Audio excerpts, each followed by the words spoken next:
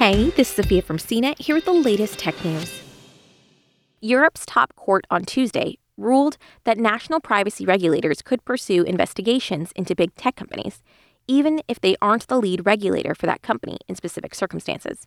Until now, regulators have been bound by Europe's one-stop shop rule, which means only the regulator in the country where the company has its European headquarters may bring GDPR enforcements against those companies. Tuesday's decision doesn't signal an end to the one-stop shop rule, but it does introduce greater flexibility to become involved in privacy cases when regulators take umbrage with tech companies' handling of cross-border data processing. At the heart of the ruling by the Court of Justice of the European Union is a long-running attempt by the Belgian privacy regulator to prevent Facebook from using cookies and other tracking tools to follow Belgian citizens around the web. Belgium has been pursuing the case since 2015, predating the introduction of GDPR, Europe's strict privacy regulation, which came into force in 2018. Facebook has long argued that it isn't answerable to the Belgian regulator, as it has its headquarters in Ireland.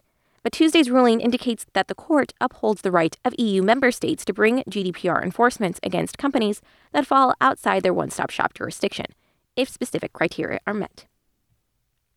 The ruling could open the door for more privacy cases to be brought against big tech companies, and for more fines and other penalties to be issued against them. GDPR fines can be as much as 4% of a company's global turnover, which is the lead regulator for many of the biggest Silicon Valley tech companies, including Google and Apple. The Irish regulator has been criticized for not acting fast enough on GDPR complaints, and the ruling could allow other EU countries to jump in and pursue the companies themselves, again, if they meet the requirements set out by the court. But likewise, it could allow the Irish regulator to bring cases against companies headquartered elsewhere in the EU.